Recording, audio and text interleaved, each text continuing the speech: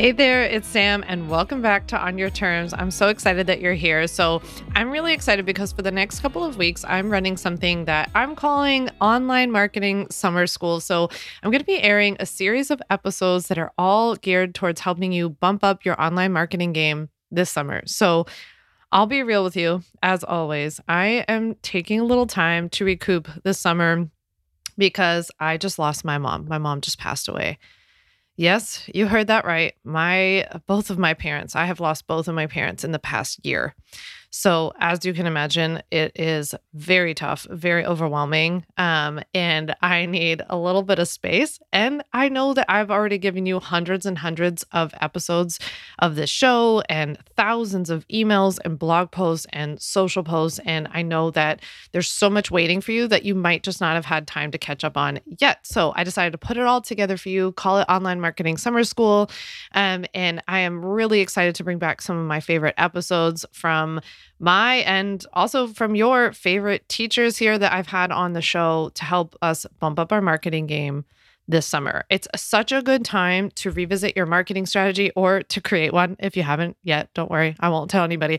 But it's such a good time for you to do that because, you can get something set up this summer to maybe do some sort of promotion in the fall or just have a better half of the rest of 2023. So I invite you to kick back, relax, listen to the next couple of weeks of episodes all about online marketing.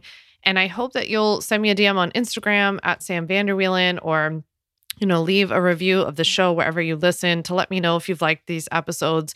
Hopefully, if you've never heard them before, I'm introducing you to something new. And if you're listening to them again, take a note from my mom, who was a brilliant, brilliant woman and would reread so many books throughout her life. Like she reread the book Flow and like Tipping Point and so many different books throughout her life. She would reread them in different parts of her life. And she would always walk away with something new. And she would always put in the notes what, year she read it and what she learned that year versus the other year. So there is nothing wrong with re-listening to things. I re-listen all the time. So I hope that if you've listened before, you take away something new from this great episode. So I'll see you on the other side. Please send me a message. Let me know how you liked it. Thank you so much for listening.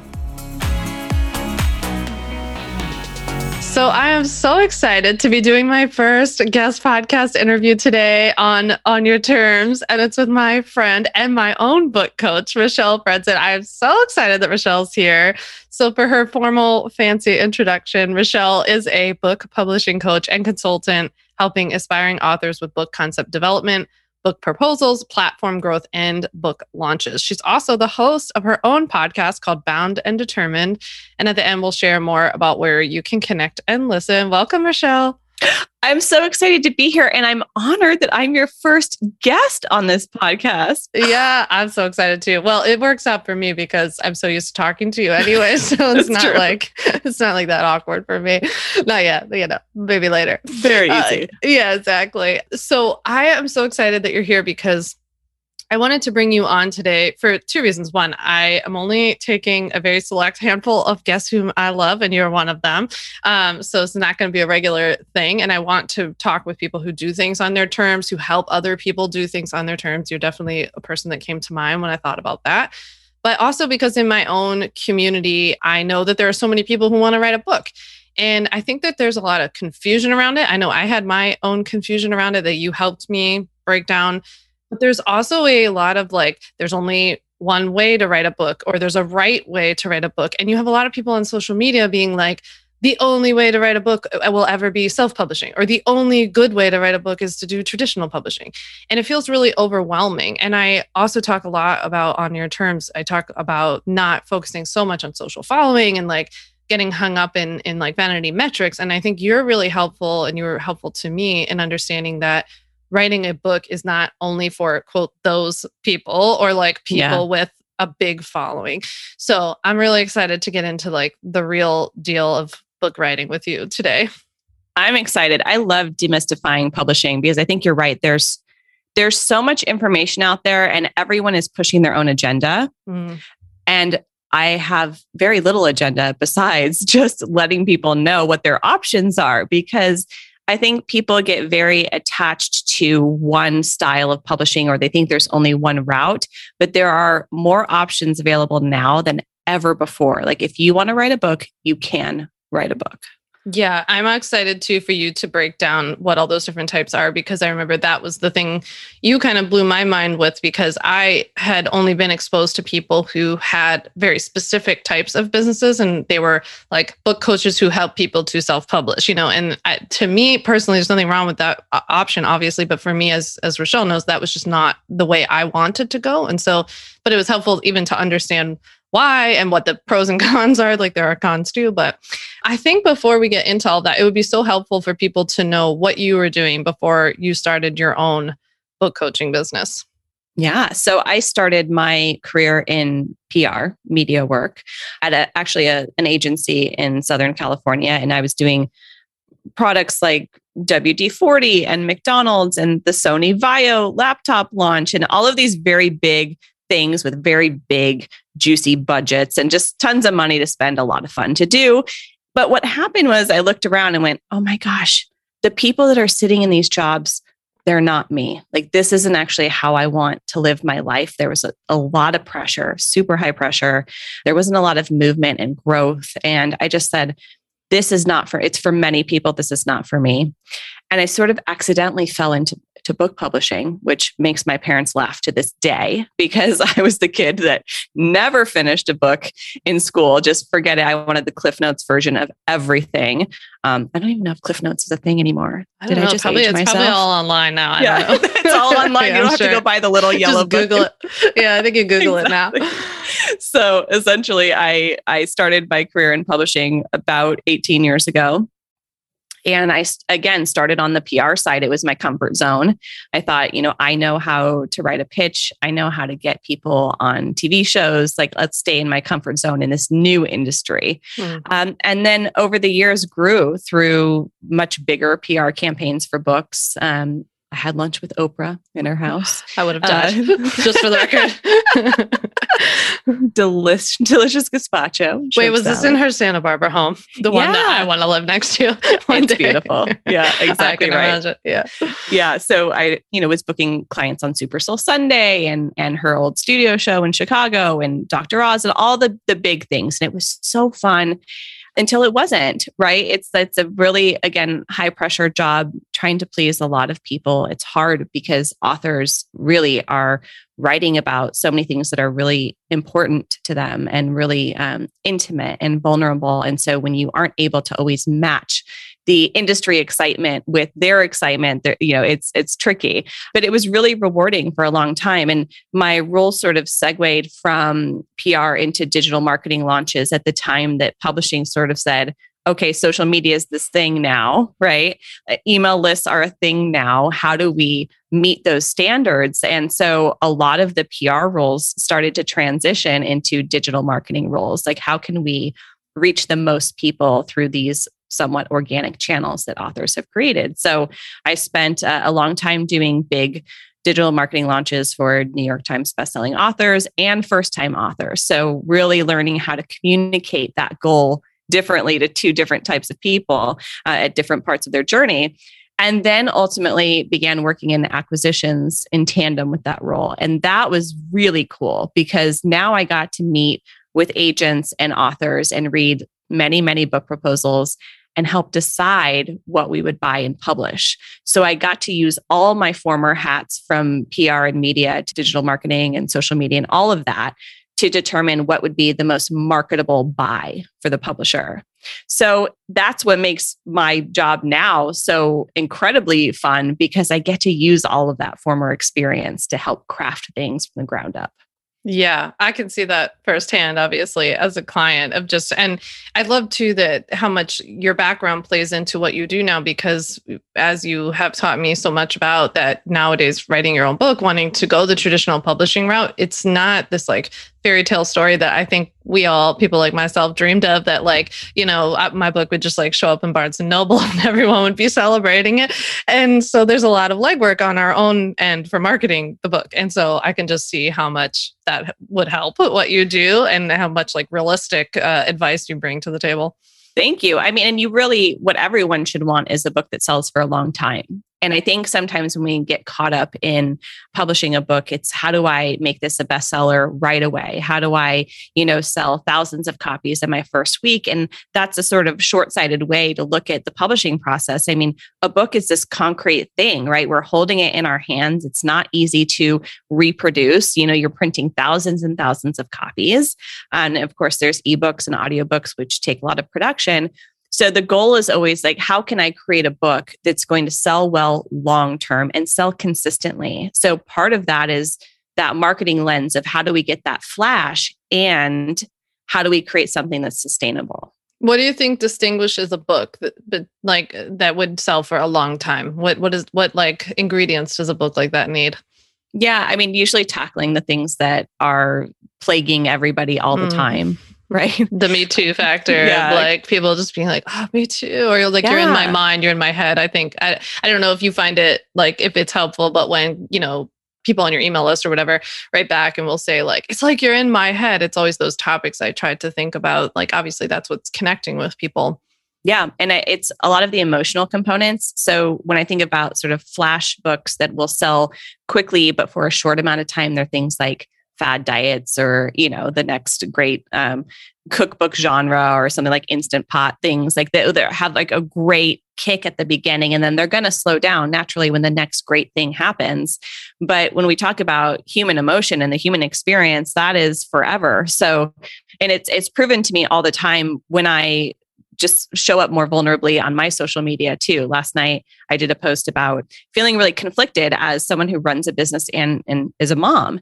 And my son is sick and I felt guilty for having to move things around my schedule. And my final line was, we have to remember we're more than the work that we do. And the comments were blowing up with people going, this was me today. I needed to hear this. And those are the tidbits that create a good book. Like, how can you get people jumping in and going, this is me. I needed this. This sounds exactly like me. I see myself in your book, in your story. Yeah, that's exactly what I was thinking when you said that. It's like in every good copywriting course, class, whatever that you take, it's like everything. I always think of anything that I write as a mirror for other people, or a mirror, as my dad would say, but a mirror for other people that, that they're seeing themselves in it.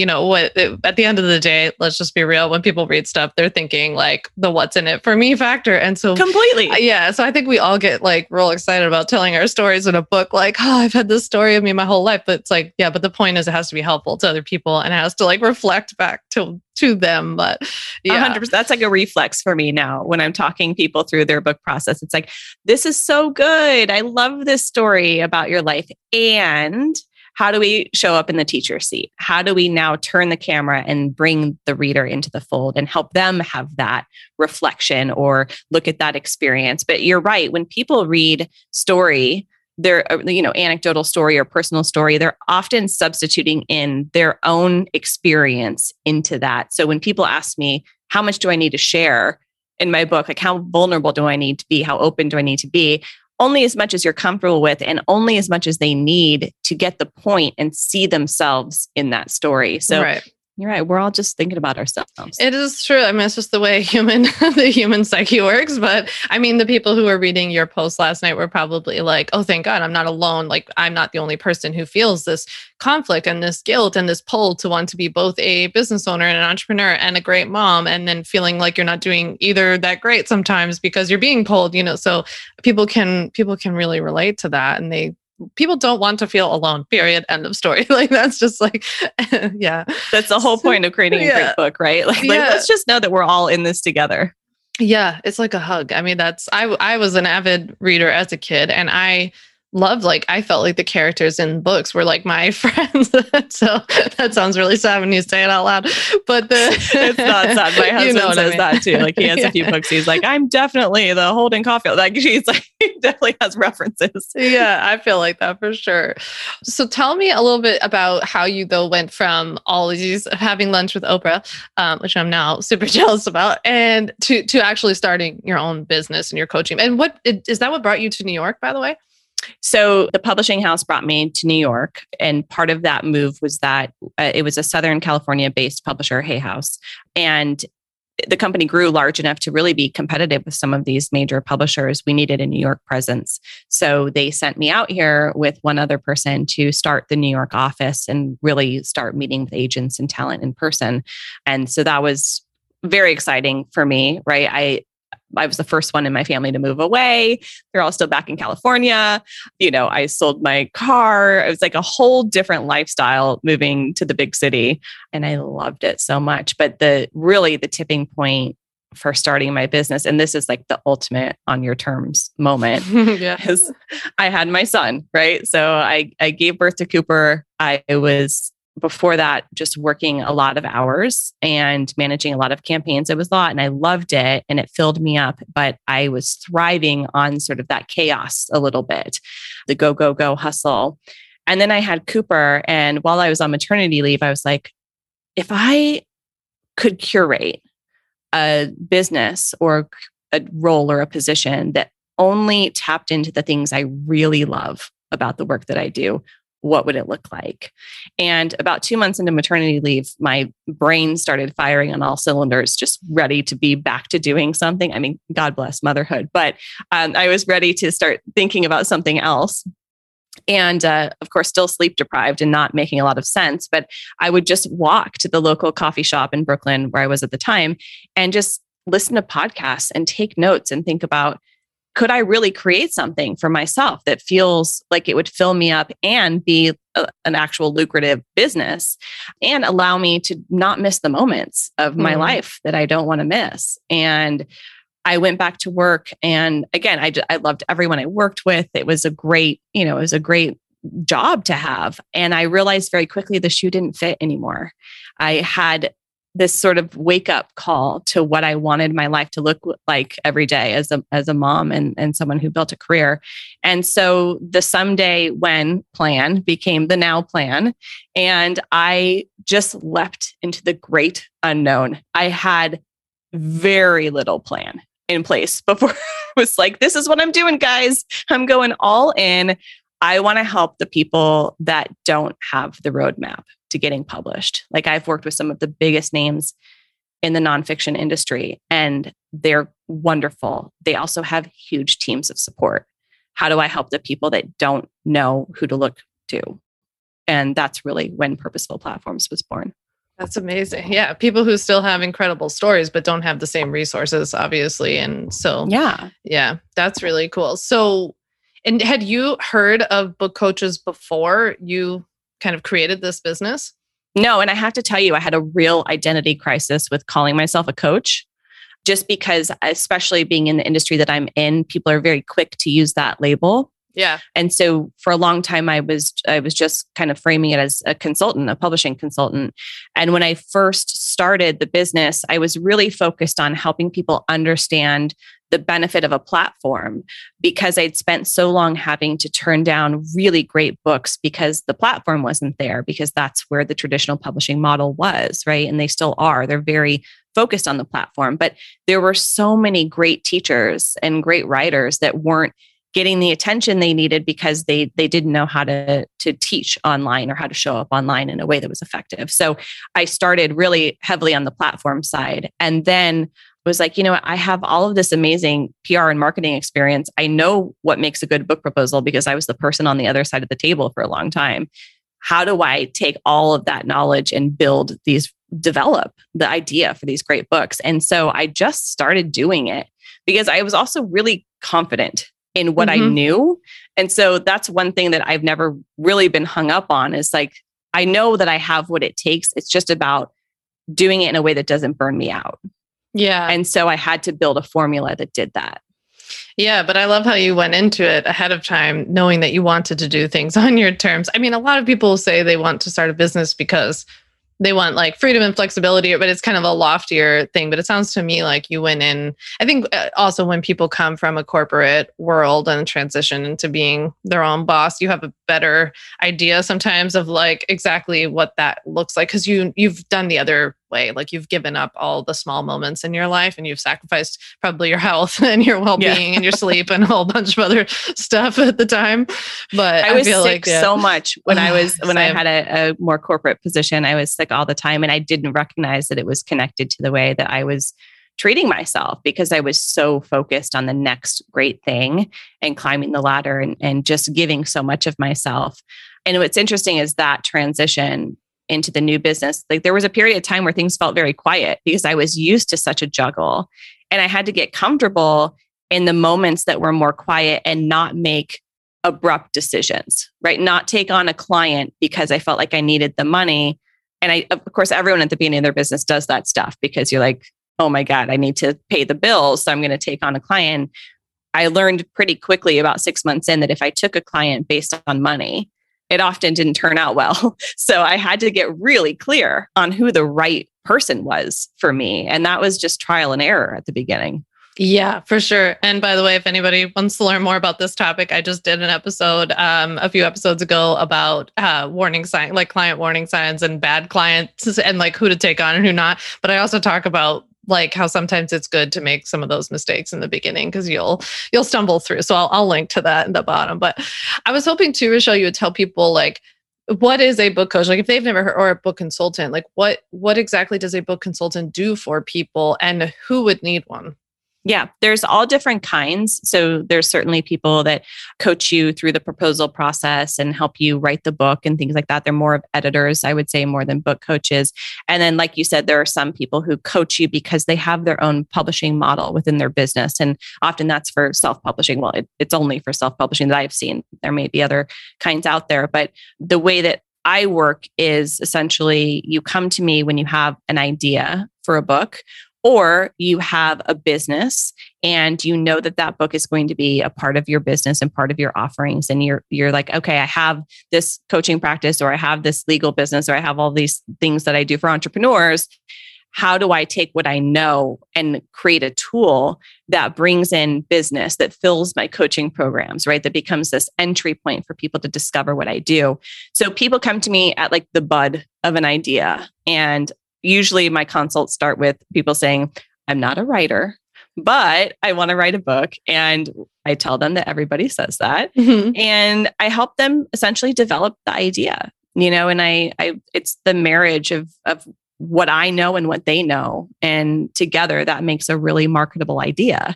So, we work through the proposal process, and oftentimes I'll do agent introductions and help them through the process. And a lot of it is just being that person they can turn to when, number one, they hit those moments of uncertainty. And there's a lot of I'm not a substitute for therapy, but there is a lot of sort of therapy conversation happening in the work that we do because it's vulnerable, but helping them navigate all the questions that come up. Like, what type of agent do I need? Do I want to go, self-hybrid or traditional, and just figuring out a route that's right for them. And so there's no template to what I do. It's connecting to another human and guiding them from what I know in the industry. Yeah. Yeah. And just to let everyone know, I hired Richelle in that way came to her with, I don't think I said I wasn't a writer. Not that I think I am a writer, but I liked her, right?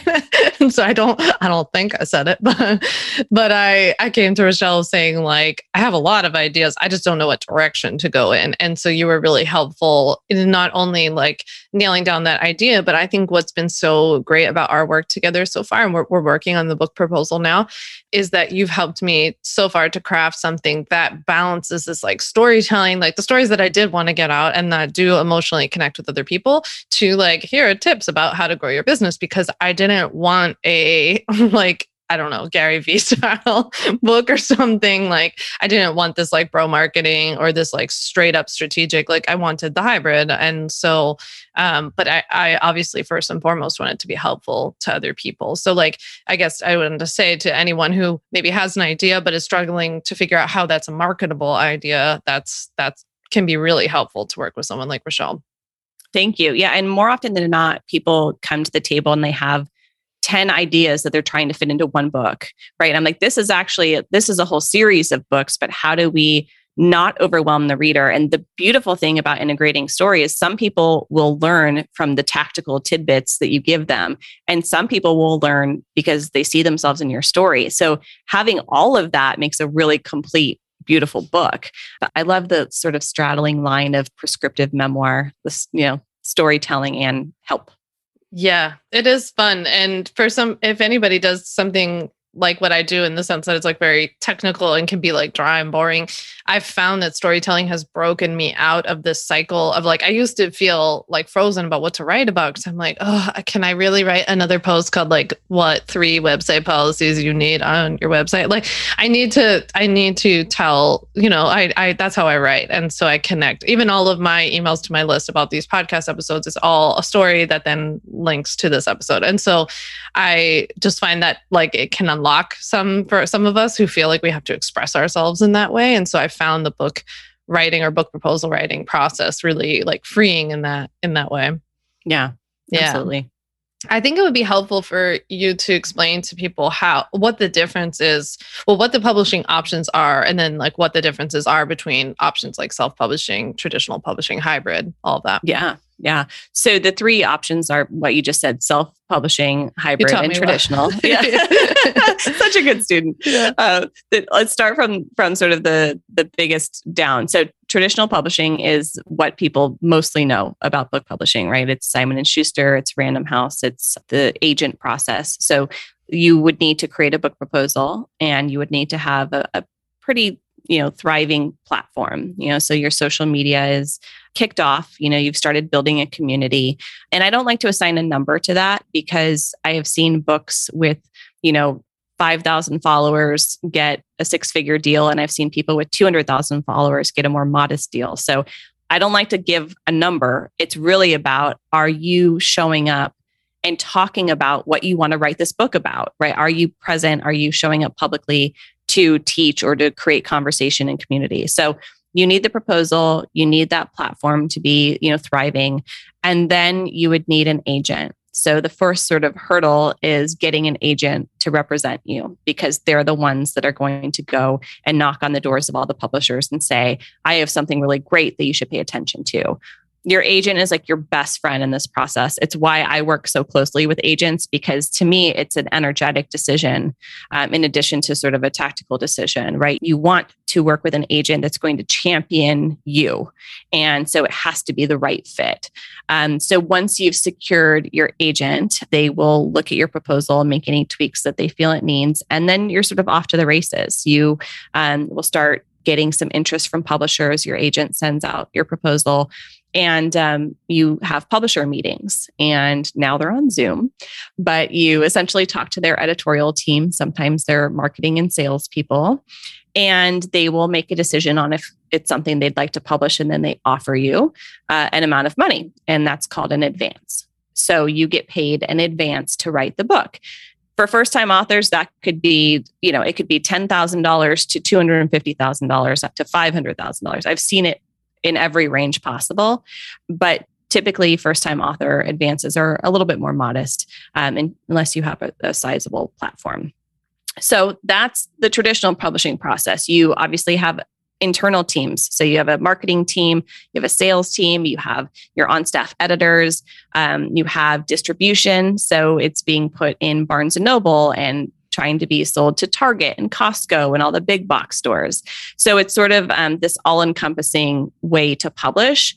The challenge in today's market is that it does skew platform heavy. So to break through the noise, you either need a really strong proposal that builds the case, or you need a really strong platform, preferably both. But hybrid publishing, which is the middle ground, so the middle ground between self-publishing and traditional publishing, is a more recent model that's emerged over about 5-6 years, credibly speaking, over the last 5-6 years, and has basically been formed of people that left traditional publishing because they felt it wasn't an author-centric model. So they wanted to leave the sort of stricter business side of publishing and create a model that put more of the power back in the author's hands. It doesn't require you to sign over your creative rights to your material. You don't need an agent. you need a proposal, but the whole point being that they acquire more based on content, less about platform. Whereas in traditional publishing, the platform is more of a contender for getting a deal. So hybrid publishing, you do not get paid in advance. You pay for the services that you use within the publisher. So if you want to use their editorial services, there's a price for that. If you want to have them design your cover, if you want them to sell your book and distribute it, there's a price point for all of that. Kind of all in, you could expect about $15,000 for that. You're also paying for the cost to print the books, which is in there.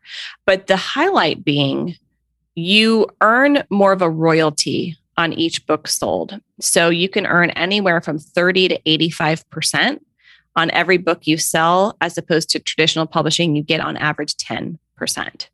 So there's opportunity to make a little bit more money faster, though you're not getting paid in advance. But you get to be in creative control, which for a lot of my clients, they really want. And you're faster to market. So traditional publishing, right, there's not a lot of wiggle room on the timeline. You can expect 18 to 24 months from the moment that you sell the book, the moment you sell the book to the publisher, not counting proposal and all that other stuff. In hybrid publishing, you could expect 9 months to a year. So you can really, if you're someone who's like, I need a book in my business stat, that can be really helpful to look at the hybrid publishing model. And I have a couple of clients that just really love having that, more of that creative control. And then beyond hybrid publishing, there's self-publishing, and that is the you, and you model. Essentially, it's all on you. And what I would suggest to anyone, and I have clients and friends that have self-published and love it and wouldn't do it any other way. But what they learned from book 1 to book 2 and book 3 is that they needed to hire support. So to make a really professional product, you will need to hire an editor and a designer and all of those things, because you want it to look substantial and be competitive in the market. So there's, of course, you're making 100% of the money, which is awesome. You just need to know that you're going to invest in some support from editorial and design to make sure you get it out there. That is so helpful. I didn't even know, before working with you, I didn't even know that the hybrid model existed. And I think it's really helpful for people to understand that there are different options. What would you tell someone, though, who has this idea, wants to start a book, is at the beginning of the process, really doesn't know where to go, about which one of these little branches to choose, like which one is right for the right person? Yeah, that's a really great question. I think at the beginning, you don't need to decide. I think the beginning is, what is this book going to be and what is the impact that I want to make? Which is why even my friends who have self-published will tell you the value of doing a book proposal, even if you want to self-publish, because the discovery, as you're experiencing now, the discovery that comes from creating a book proposal and, the clarity and defining the mission and all of that is really invaluable. So you want to go through that process and then go, okay, how long do I want to wait to have the book out? Do I want to take the time to build a more substantial platform? Is my business ready to launch this book? There's a lot of personal considerations, but at the beginning, it's like, let's just figure out what the book is and feel confident in that so that I can feel empowered to make the right decision on how I want to publish. Yeah, really give yourself options. And it sounds like one of the most important things to think about ahead of time would be, how does this fit into my business? Considering everyone who listens to this podcast is an entrepreneur. So if you're writing this book as a personal project versus like, is this going to be an entry point to a funnel? Is this part of your marketing? And even, as you're describing all the different options, I'm thinking how long-term this is, like how much this is in the long game, right? So for somebody like me now, who's been in business for like 5 years, like I was like, okay, it doesn't matter to me. It takes a couple of years. Like I can see my business now we're planning for things that are that long-term, So I could see an argument for maybe going more of the hybrid or self-publishing route if you're closer to the beginning of your business, need to get your feet under you and start that marketing funnel, as opposed to this being like something that you have like an audience to sell to already. Yeah. I mean, the truth is, like, your business or your platform are your only customers at the beginning, which is part of why traditional publishing puts so much emphasis on the platform, because they're like, this lessens our risk, right? If we know that we can marry our contacts with their contacts, we have a better chance of success. And obviously in traditional, you get, a certain number of weeks of PR and marketing support, which is awesome. Hybrid is now matching that too with some of their services. If you self-publish, those are additional investments you're going to make for yourself. So look, for the average business owner or entrepreneur, the number one question you should be asking yourself is, how is this a tool to grow my business? Because you can integrate so much of yourself and your personal experience into this, but the book should be rooted in what your core expertise is. And that's something that we've talked about in our work together. It's like, especially traditional publishers, they want to know that your first book out of the gate is grounded in what you do.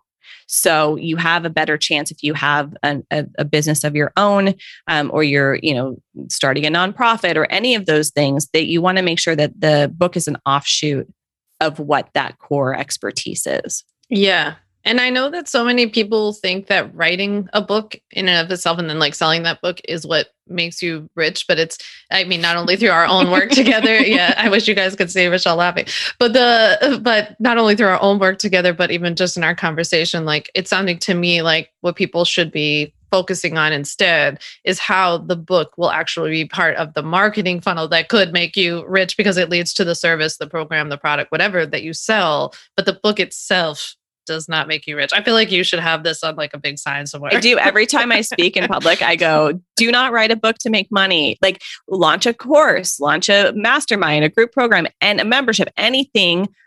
A book is so wonderful for so many reasons. I mean, again, like bringing in clients, growing your business, legacy, all of those beautiful things, but it's not a fast money maker.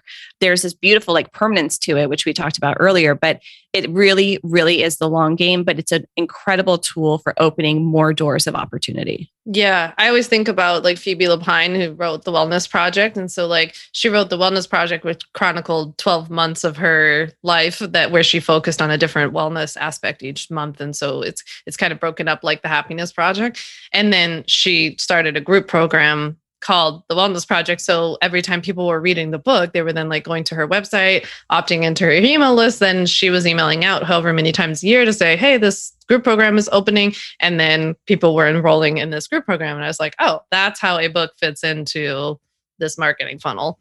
It's so good. And I use my client, Chrissy King, as an example all the time, right? Chrissy. And she's so great. And so she wrote an article for Shape that was around body liberation and her experience in the fitness industry. And she got contacted by a publisher that was like, would you write a book? And, it was a great offer. She had no clue, and she would tell the story the same herself, but she had no clue like how to make this decision. Was this the right decision? And so she reached out to friends who put her in touch with a literary agent who then sent her to me, because we know the power of a great book proposal. And so that book proposal was a significant difference in publisher interest and offers for her. And that's the truth. It's and she's not the only example I have like that. It's like, if you're out there in the world doing great work and, making waves in your industry, there's probably people already watching you. I have a number of clients who say, oh my gosh, like Tarcher or Hachette, they're following me, or an editor reached out to me. And what I always tell them is like, great, now write the book proposal, right? Yeah. Because it's hard to hit pause for a minute because you want to take that opportunity, but doing a great book proposal puts the power back in your hands so you can negotiate for the best deal possible. I had a client who had an offer on the table, a great offer. She called me and said, write the proposal. She's like, are you kidding me? Like, they sent me the contract and she got 3 times the offer. She knew she wanted to be with that publisher, but she's like, it gave you negotiating power. And I'm all about like giving authors like the power to make those decisions for themselves. Yeah. Because when you have clarity, you can speak so much more confidently about what like you're actually bringing to the table. But when it's like a lofty idea, it'd be really hard. But I feel like if you walk in there with a book proposal, you can actually say to them, like, this is exactly what I'm going to talk about. This is how it's going to connect. This is what I'm going to teach people. This is what's unique about it. This is like what people are already asking for, I feel like that would be so helpful. And social media has just opened up opportunity to, like in that example of Chrissy sharing the article for Shape, and I have a client who is a sex therapist, and she has editors from publishers following her. And, it's cool. And you don't know who's lurking, like not in a creepy way, but like in general, by the way, in general, because beyond editors, just there are lots of weird creepers. People. Yeah. But in the best sense, professionals who can help you get your book done. But I think it's a great sort of reminder to be conscious in the way that we're teaching and sharing and being consistent about it, because you just never know where the opportunities are going to come from.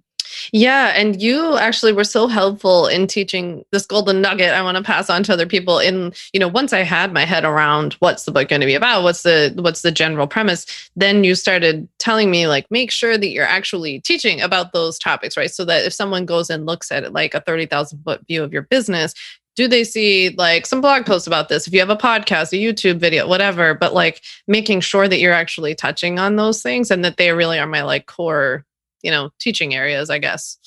Yeah, it's interesting because I think a few years ago, publishers weren't looking so specifically at people's businesses, and now they are. So I have a client who went through my book proposal program, and he's got this really killer book idea, and we built out the proposal. It's so, so good. And he sent it to a few agents that were all like, I'm obsessed with you. I love this. I can see the need for this, but there's no place in your business where you can use this as a tool, right? There was that's what I mean about that disconnect between the what you want to write about in your core expertise. And while it was his core expertise, there was no offering in his business to sell it long-term. So he actually hit pause and said, I'm going to go build an arm of my business that supports this. And I have no doubt that once that's up and running, publishers will come, knocking down the door because it's so good, but publishers want to know that you have a way to sell it for the long haul. Yeah. And that's probably, what has attracted people to their community and like why they want to be. I mean, the legal thing that I always compare this to is like, don't sell people health coaching and then talk about vacuums. That's what I always say. Like from a legal perspective, that's not okay, right? Because of like a whole Can Spam Act thing. But also I think from a marketing perspective, like it wouldn't make any sense if I came out now with like a self-help book or something, but it's also like the end of the road. And I think going back to what we were talking about before is like, for example, if I sold a self-help book, that would be the end of the revenue road for me, like just buying the book. And we've now just talked about the fact that books don't make you money. So then what the heck is the point? Like the book should be the entry point to the larger thing in your business, at least from my perspective. 100%. Yeah. 100%. By the way, your podcast has got me thinking about the way I respond to people in my DMs, right? Like, cause I get people who are like, what agent would you recommend? And like, what do you think about this book idea? And it's like, I can't, like, number one, I can't make any of those decisions without being so immersed in what you do and who you are. But like, it's interesting because I could see now how any type of response in those situations could be problematic. Yeah, it can be. We just have no idea what the person on the other end of this question and like, yeah, there's so many. I always, that I'm obsessed with cooking. Richelle loves cooking too, but I always think about this, like when chefs will talk about this, how like on social media, they'll get asked like a question about something about the recipe or changing the recipe. And they're like, I need to know like what altitude you're cooking at and what kind of oven you have and whether your oven's even to temperature. And like, are you cooking on gas? Are you cooking on electric? What are the tools you're using? Are you using cast iron? Like there are so many elements. And whenever they talk about that, I'm like, yeah, that's exactly what it's like for us. When you get a DM from somebody, whether they're asking about a book or their health or their fitness or their money or their career, it's like, there are like 9 million questions that have to be answered, let alone all like the legal problems that come up from all of that. So yes, exactly. Very much. Yes. One of the biggest things that I wanted to ask you, because this is something I really wish I would have heard someone answer back in the day, is what are 3 things that someone should do right now if they know that they want to write a book, but they've not taken any steps to do so yet? Yeah. Read books. It's the first one. Right? it's very like figure out. It's such a hilariously basic answer, but it's true. I think the more that we read and the more that we consume in our genre, we start to see what we like and what we don't like about certain books, and it helps get the wheels turning about what we want to create. So that's sort of entry level, answer. The second is throwback to the platform, right? It's like start experimenting, start dabbling with talking and teaching and doing videos and Instagram lives or all the things you want to do around that topic, because there's often a gap between what we want to write and what people actually want from us. And the more that we can experiment and gather that feedback and use it to create our book ideas, the more power we have to create something our community wants.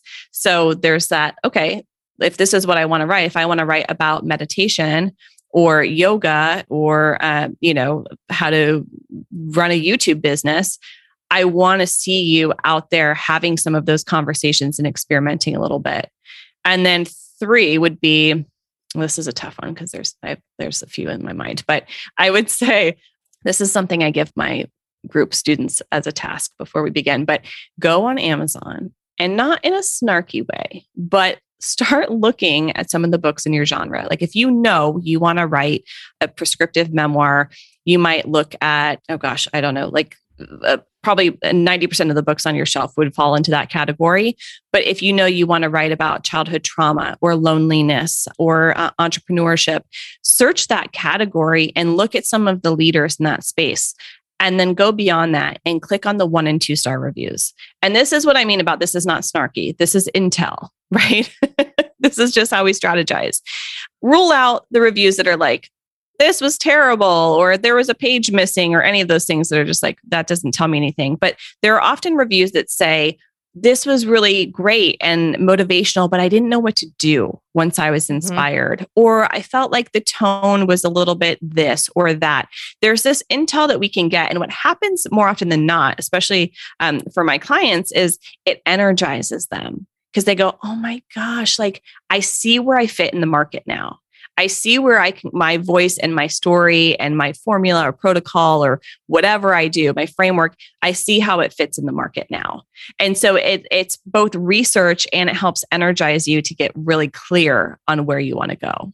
Yeah, that's super, super helpful. I can see too how it makes you, I always think of like an ice sculpture that starts out as like a rectangle, and you're kind of like taking the chainsaw and making the little carvings. And so the book that Richelle has behind, one of the books Richelle has behind hers, Maybe You Should Talk to Someone by Lori Gottlieb. And I remember when I read that, and then I really liked the book a lot. Yeah. And then I remember I read the reviews, and there were so many reviews being like, I found her tone condescending, or I found that she was too self-involved. And I was like, wow, that wasn't my takeaway at all. And so it was interesting for me to say like, well, that was the kind of book that I was attracted to, like that speaks to me. And so it just kind of helps me to find my voice, I guess, as a writer. Exactly right. And I should preface all of that by saying your book is not going to please everyone. Yeah. Like or nothing you do ever. Right. So like when it's like tonal comments or like, this vibe or whatever it is, if that's not a match, it's not going to be a match for everybody. But what it can make you conscious of is, how do I want to integrate stories beyond my own? Do I have anecdotal stories, client stories, success stories? How do I want to move beyond myself to create more of a balance in the tone? So yeah, there's a lot to be discovered. And I don't expect when people go through that exercise that they're going to know how to make sense of everything that they discover. But that's where someone like me or a coach will come help you dissect it and go, okay, this is what's really valid about what we found here. And these are the things that are just like, someone was having a bad day. Yeah. And, we can't judge that. Triggering them for some reason. Yeah, we call them Lynn at Sam Van Wheelen and then LLC. Those are Lynn's. Lynn's making it in the book too. Yeah. Lynn is making it into the book. She's really made quite the impact. What would you say, I mean, because you have been doing this now for so long, what would you say are some of the biggest changes or shifts that you're experiencing right now in the industry, and what you foresee, a little foreshadowing of what you see coming in the book publishing industry? Yeah. I mean, I think more than anything, more choice for authors, right? More routes of publishing. I think for so long it was traditional or self-published, and there were huge gaps in that. A lot of the books that were being self-published people weren't getting support or didn't know how they were going to sell it. Right? Didn't have a promotional or marketing plan ready to go. There wasn't the prep work. Now I think there's more options for self-publishing. And now we're seeing hybrid publishing obviously take a real hold in the market. I will say that there are hybrid publishers that do this very well. And then there are some, just like any industry, that can feel a little off. So, you're going to want to do your research. And I'm always happy to give a few recommendations of who I've worked with previously and my clients have. Page 2 is great if you are writing especially for women entrepreneurs or writing personal story primarily for women. They're great health books. For any of the listeners that are writing very strong business books or sort of social justice and things like that, there's a great publisher named Amplify. Most people have heard of She Writes, which is great. You just want to do your due diligence and make sure that if your antenna goes up about anything, that you consult a professional to make sure that you're making a great decision. But just more options in general. And I think in the traditional publishing space, it's that arm of the business, right? So, the last few years, it's no surprise to anyone that a platform has been a key part of the process. But now it's like, I've seen people get deals where they have a strong business and maybe they just haven't been showing up on social media. I mean, look at a lot of the therapists and doctors and physicians and things that are getting great publishing deals and great books that have just been in practice, right, for 30 years. Like, they're smart, credentialed, well-known people that are just like, I'm not going to be on Instagram a lot. And that's okay. So it's like building that credibility in the marketplace will continue to be important, whether it's through social media or within your business. So just getting that honed in. And I think, I think we're starting to see more diversity in publishing. What I was going to ask you. What about representation? Makes me so happy that publishers are really have opened their eyes to the fact that we need to learn from diverse voices and amplify diverse voices. So that's really a huge shift. Thank God. My friend Bex Barucki started her own publishing company. So we might see more of that. That's awesome. Row House Publishers, where she publishes diverse voices and experiences. And as a result of just of not feeling that existed in traditional publishing. So now there's definitely more awareness, which is great. What else? I don't know. The second we get off this interview, I'm going to think of one more thing, but those are the primary things. Those are all pretty good things. Yeah, those are all pretty good. I was going to ask you about representation, BIPOC voices. I definitely feel like I see that on the fiction side. I read a lot of fiction, so I feel like I've gotten more diverse stories. I mean, these stories have always existed. I think the fact that we just don't get to see them very often, and they're probably not being given the same opportunities and platforms and exposure. So I hope that is getting better. I also hope that the equity in payouts and things like that is getting better. Yeah, exactly. That makes me think of two more things actually. One is that I think we'll start to see more creative contracts in traditional publishing, whereas traditionally it's like the biggest chunk is the advance and then everything breaks down after that. I think now we might start to see, if it's a more modest advance, sales bonuses and some of those things being more prominent. They're happening already, but it's not as prominent, or sort of rev share models, things like that. So I think people will start getting more creative with contracts. And I think more equitable contracts as well. Yeah, I hope so too. Maybe that'll have to be a template in my future. But I hope so too. I'll make equitable publishing contract ones. Yeah. I would just love for you to speak quickly about a little bit about like those, to that person who feels like, I can't write a book until I have a huge following. I was stuck in that mindset for a long time. And I think, talking about maybe how to balance what you're suggesting to people, which is like focus on that community. And I know that you're talking more about depth of community versus like metrics, but how do you do that while not staying there too long and being like, I can't publish this business, or I can't book, or I can't even start to work on a proposal because I'm not big enough yet? Yeah. I mean, it's interesting because I think they go hand in hand in a way. And again, I want to throw back to my many clients who have had smaller platforms and still gotten really great deals from major publishers. It's a factor. It's not the end all be all. So don't let it stop you from writing the book. But I think that the biggest piece of advice at the beginning of the process is to niche down. Right. And I say all the time, a book that's for everybody is a book that's for nobody. And I think when people are starting out, their scope is so wide that if they just brought the walls in a little bit and got really clear on what aspect of what they do they want to write about, then it starts to energize how you show up online. And so you get to then have more confidence in teaching and being more public facing and getting really specific in what you do. I mean, look, my whole business, like book proposals, right? Do I edit full books? Nope.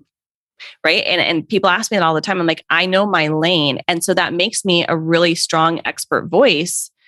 And so I own that. And so if you have a very broad lens for what your business is, I would ask you to sort of start shrinking that in to a focal point that's going to help you not only create a better book idea, but help you show up on your platform in a more effective way. That's really helpful. Yeah, that's really helpful. My last question for you before we get into what I'm labeling as fun Q&A. We'll see what Richelle thinks later, but stay tuned. But my last question was about whether it's possible to write a book nowadays on your terms while also still getting it published and actually putting it out into the world. Yes, 100%. I mean, this is what's so great about this time in publishing and all the options that we have. I mean, and it's not that choosing a route other than traditional publishing is any type of failure. It's you making a decision that fits your life and your business and the joy and the experience you want to have in the process. So it's much more empowering than it ever has been before. Yeah, even now that you're saying that, I'm thinking even the route that you choose to publish the book can be on your terms, because that can be to your timeline, the way you want to tell the story, the way you want to control the marketing and publishing of that book. Like, I was always thinking of it from a storytelling perspective and having somebody kind of like whittle down or water down your story, but that makes a lot of sense too. Yeah. Yeah. All right. Well, that was so helpful, Richelle. I hope so. I'm going to force you to come back one day so that we can talk about kind of like the next phase, because you're also obviously a marketing PR expert. So for people who maybe already have self-published, we'll talk about marketing, or we'll talk about those people who might be in the book writing phase. But with that, I want to get into our fun Q&A. Okay. I know the answer to some of these already for you, but I'm going to force you to do it anyway. Would you rather read fiction or nonfiction? Nonfiction. It's a pretty even balance. Like, I'm drawn to nonfiction because a little bit of it is research, and also just I like self-improvement things. I like things to open my eyes. But if I really want to get lost in something, it might be fiction. Well, is there like a great nonfiction book you've read lately that you would recommend? Yeah, I mean, I really love Dying to Be a Good Mother. Is nonfiction, part memoir. I really loved Untamed. Oh yeah, Untamed was really good. Mm-hmm. Have you read Crying in H Mart yet? No. I can't wait to read that. After the post move, I was like, I can't wait to read Crying in H Mart. I'm really excited about that. I'm going to read that. Yeah. I'm reading Casey Wilson's memoir right now, The Wreckage of My Presence. And it's both hilarious and deep, which is those are my qualifiers for like a great book. Like, can you make me cry and laugh and snort and sob? Yeah. Yeah, that's a pretty good qualifier. So all right. Good. We'll try to link to those below. Okay. Would you rather live at the beach, in the mountains, or at the desert? Oh, the beach. I mean, I'm a Southern California girl up until I moved to New York, and I love being near the water. In fact, my apartment in New York is on the water because it's just, you need to be near it. Yeah. I need it. Well, come visit. There's a lot of water here. But I love to vacation in the desert. That's it's funny. I have a friend that lives in like Gilbert, Scottsdale, Arizona area. And so when I'm out there and in the desert, like, there's something so calming about that, just like the spaciousness. And have you ever done an astrological chart reading with Jen? Did you do one with Jen? With Jen, yeah. Did she tell you had a lot of water and fire signs? I mean, I'm like fire, up and down, but I think the balance to that is in the day-to-day, the water. Yeah, because I needed water, but I also needed more earth like stuff. But she told one of my friends that being around the desert, like if she couldn't live there, then at least going there many times a year was really important to her sign. So I was wondering whether she told you that. I can get very zen in the desert. Yep. Yeah, that's so interesting. All right. Would you rather have coffee or tea? Coffee. What's your go-to coffee order? Right now it's a coconut milk latte, iced. Do you go somewhere near you in New York? It's funny. Right when I'm walking Cooper to school, yes, I will go to either Starbucks or there's a place called Jack's.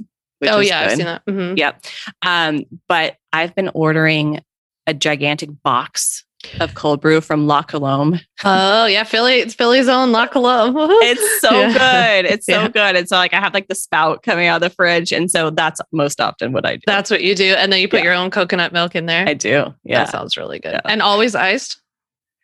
In the heat. And then my winter brew is a little bit more confusing. I do half Lavazza dark roast and half Illy medium roast. I do like a scoop of each.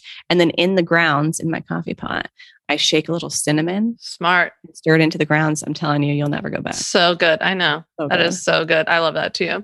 All right. I know you love to cook too. So when you cook, do you clean up as you go or clean up at the end? This is a great question.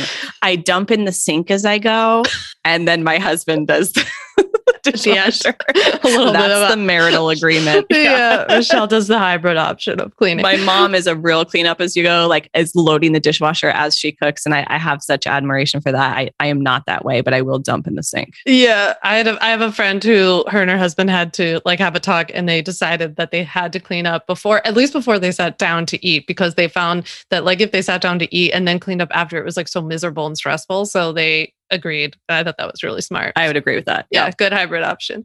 Would you rather go to a fancy restaurant or hit up the best food trucks? Oh, food trucks. Yeah. Like 99% of the time food. Gosh. There's like into the waffles one. It's Dingle. Is it called Dingle? Waffles and Dingies or something like that. Yeah, that is good. There's also a grilled cheese one. I want to say it was grilled cheese. Yeah, I love like a hole in the wall Mexican situation too. Like really taco good truck Mexican situation. Food, taco stand. Yeah. That's the California girl in you. yeah. If it's my birthday, because I'm like such a Leo, like you know this, but like it's going to be like a fancy restaurant with like 15 people. Yeah. What's your favorite fancy restaurant you've gone to in New York? Oh gosh. I mean, I love Scarpetta. I loved the Four Seasons before it shifted. I haven't been back since. And my mother-in-law also enjoys the fancy meal. So often my meals have been with her. So we do a lot of like the Jean-Georges restaurants and things like that. You and I it always tastes better when you're not paying for it. Yeah, it does taste a little sweeter. There's something about that. You and I definitely have to go to something. I'm dying to go to 11 Madison Park now, especially now that they're plant-based, even though they would do like a custom menu before, but I am like mostly vegetarian. So I'm very excited about that. Yes, come and we'll go. I'm down. My American Express gets you a reservation. Shout out to Amex because they hook you up with the best reservations. Yeah, they're amazing. Okay, last question because it's you. Is what would you rather read a physical book like paperback or ebook? Physical book, 100%. I don't even know where my Kindle is. I can't do it. I can't connect to the material in the same way. No, it's not the same. It's really I can't annoying. even do audiobooks, really. I really like to hold it in my get hands. super distracted, and it probably doesn't help that the only audiobook I ever tried listening to was Rachel Hollis, and like 37 seconds in, I was like, nope, like you're gone. So this is the hard part. Like if the voice doesn't resonate, then it's going to be a miss. Hard. I called that one years ago. Not for me. Well, thank you so much, Richelle, for doing this. This was so helpful. Will you tell everybody not only where to find you, but what you've got coming up and how they could work with you if they love you as much as I love you already? Oh, thank you. So purposefulplatforms.com is the website. You can follow me on Instagram at Richelle Fredson. And the podcast, as you mentioned, is Bound and Determined with Richelle Fredson, where I teach, I interview industry experts, all the things. I have a group coaching program called the Book Proposal Blueprint, and I take people through a 10-week program of creating their book proposal from the ground up and helping them navigate the agent process. And I also work with people one-on-one throughout the year. So if you're curious, just hit me up and we can talk about it.